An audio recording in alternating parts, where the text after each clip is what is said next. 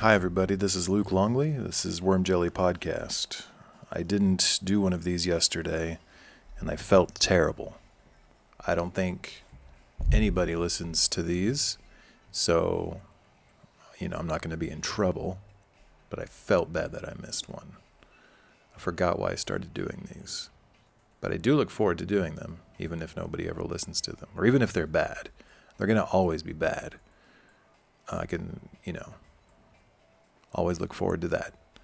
Yesterday I got in a cab from a place to go home. I wanted to go home in a cab, and the guy picked me up, and I told him where I live, and he repeated it back to me, and I said yes. And he said, all right. And he started driving the opposite direction. And I thought maybe there's a lot of traffic the regular way. I'm going to give him the benefit of the doubt. Maybe he's doing the right thing, and I don't want to assume and then look like a jackass. I've been trying to be a lot more patient with people lately. So he starts driving, and he's not making any U-turns. He's not making any of the correct turns that he should be making to get on the right track to where I live. And then he makes this particularly more opposite directioned turn. And I finally say, do you know where you're going? And he's, looks up and kind of makes noises and looks in the rearview mirror. And I say, do you know where you're going? Where are you taking me? And he doesn't know where he's taking me. He has no idea where I live or even what I'm talking about. I ask him to show me where we're going, and he can't show me. He says he doesn't know. He was just going to drive, probably just take me home to his family. I could have met his son. It's probably his son's taxi, and his father didn't take his medication and he got loose, found the car keys and decided he was going to have a night out, and then he picked me up. But anyway, I said, no, this is where I live. This is where I want to go. And I put it into his phone, and he said, oh, okay. And then he took me home. So what should have been a 15 RMB taxi turned into a 30 RMB taxi. And I paid. I didn't say anything, but I did leave a note. You can always leave a note when you pay by WeChat, and I left a pretty nasty note. I don't want to repeat it here, but I'm sure he feels really bad about what he did. Or not. I doubt he gives a shit. He looked like he was a good 60-something-year-old Chinese man, and he's probably seen some shit that I don't ever even want to think about. So I doubt a bitchy white man in his taxi is going to ruin his day. Anyway, I got a message from somebody that I used to go to church with in high school. I used to go to church pretty often. I was pretty involved with my church. I went a few days a week for different reasons.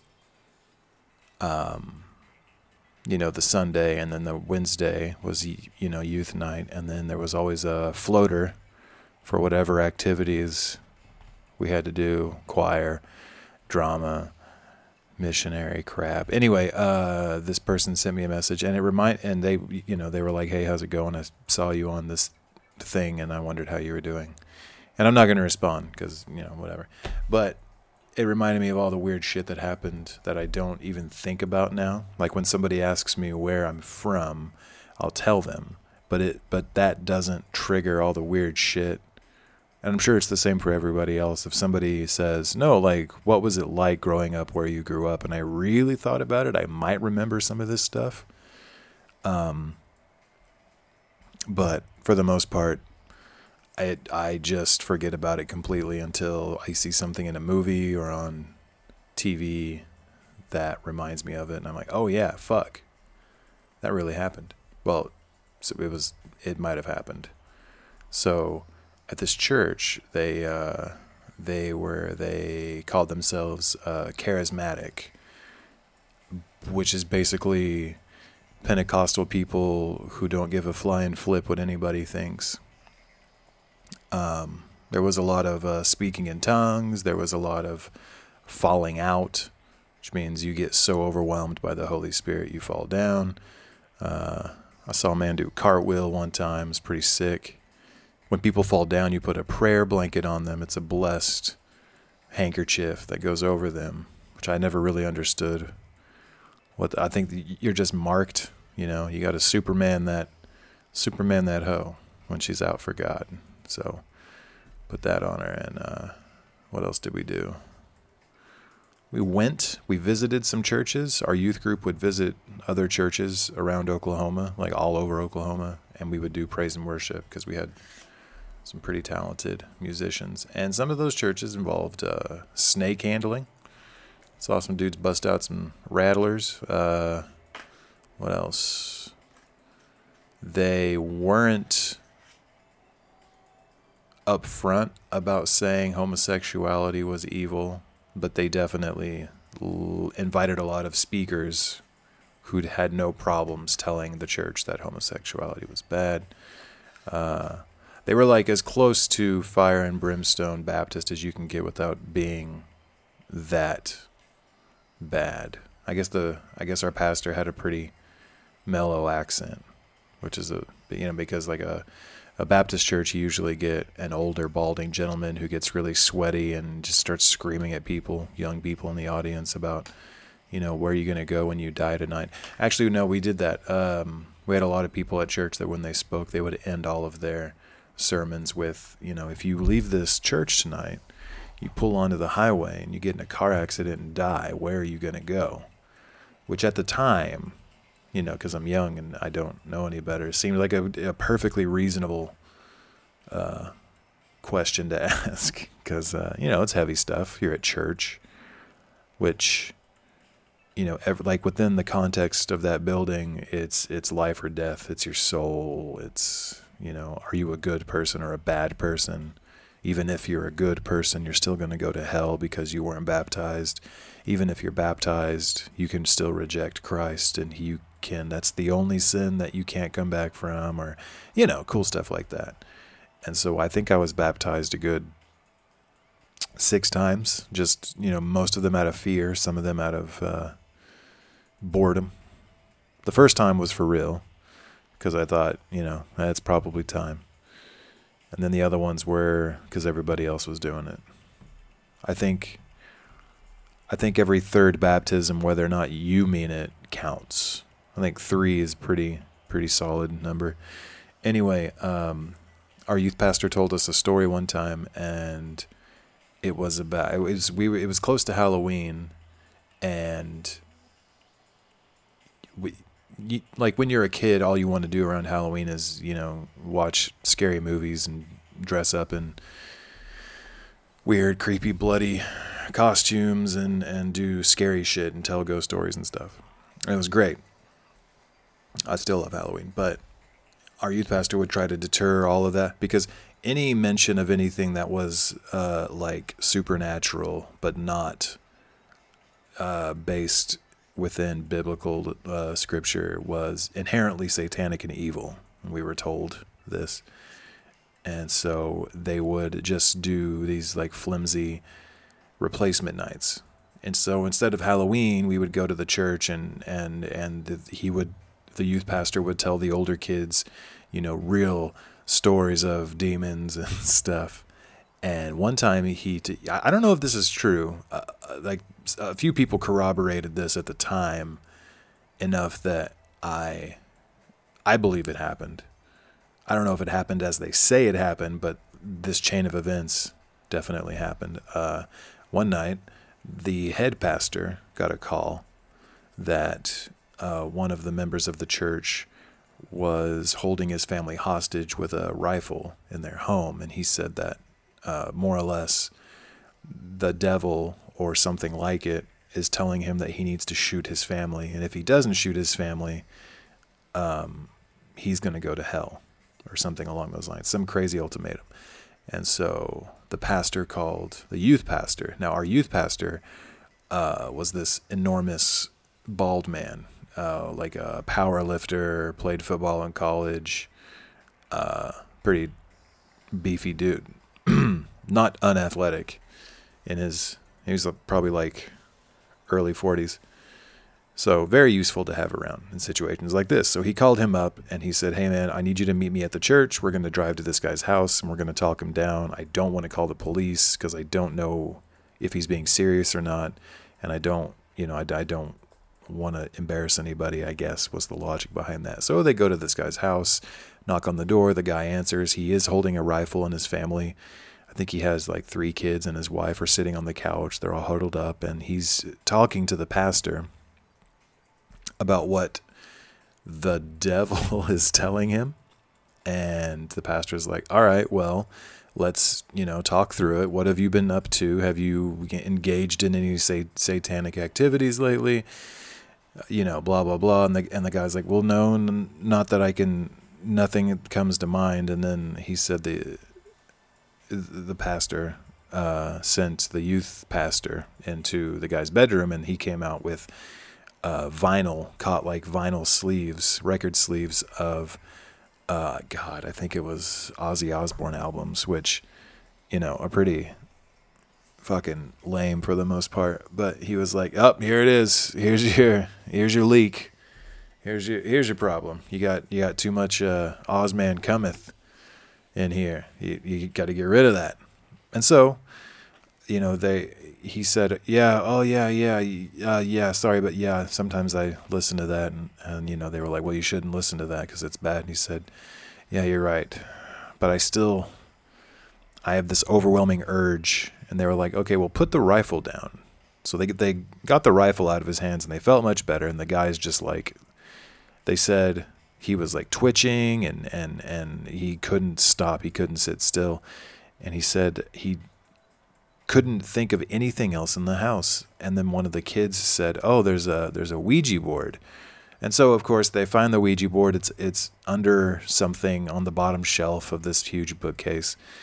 They pull it out, and the dad's like, "Oh shit, I didn't even know what that was. I didn't know that was here." And the kid's like, "Yeah, no, you had it the other night," which is kind of creepy. And the guy's like, "I don't remember that at all." And then the pastor was like, "Bingo, this is it." And so he takes the records, and he takes the Ouija board, and they go back to the church. They go behind the church was right off the highway in this huge lot. And so they go behind the church, and they're going to burn these things, which seems a little dramatic, but I guess if you want to get rid of it, that's what you got to do. You got to burn it. And they said, "Yeah, the record's burned," and we started to burn the Ouija board, and we realized it just wasn't burning. It would catch fire, but it wouldn't burn at all. And that's the spooky part. The Ouija board wouldn't burn. The weirdest story is there was this kid. So I had my closest friend in high school. We went to church together, and he became really good friends with another guy who was maybe 2 years older than us. And this guy graduated high school, didn't move away, just started working at a retail store or something. And then he was going to be a cop. He wanted to be a cop, so he started training to be a cop, and he asked my friend, "Hey, I need you to come help me train," or something. I don't know. It doesn't matter. But anyway, he was living by himself, and my friend lived with him for a while, for a summer, because my friend wanted to move out of his family's house for good or something, and he couldn't stay at university. Anyway, so they're living together, and the older kid, we'll say his name is David. David said, "Yeah, man, yesterday," at the time, he said, "Yesterday I had to go to the church," and my other friend, Rusty, says, "Why'd you go to the church on a Tuesday?" David says, "Well, I was called up there because, you can't ever tell anybody this." And Rusty's like, "Oh yeah, sure." I mean, he told me immediately, but he said, so a woman came to the church, and she was banging on the front door, and somebody noticed, and they called the pastor. The pastor showed up, got out, talked with her. I think her name was Nancy. And he was like, Nancy said that she had something inside of her that wouldn't stop talking. It wouldn't stop, screaming at her. It would not leave her alone. She couldn't sleep. She couldn't think straight. She couldn't do anything. It was driving her nuts. And so the pastor called David and the youth pastor, the big guy, and a couple other people, and they went up there, went into the chapel, sat her down, started talking to her, just to make sure that it wasn't anything, missed medication or anything. And they said that she started to convulse, and she fell on the floor, and she was shaking, and somebody tried to hold her, and she scratched the shit out of him, and that he was bleeding everywhere. And she's screaming and she's screaming and she's throwing books and she's kicking her feet, and her shins are underneath one of the pews, and she's kicking and flailing so hard that her shins are starting to bleed, and she doesn't notice or something. She doesn't care. She just can't stop screaming and flailing everywhere. And they finally hold her limbs down, and the pastor performs what he describes as a rudimentary Pentecostal exorcism, I guess, which I don't think that exists within,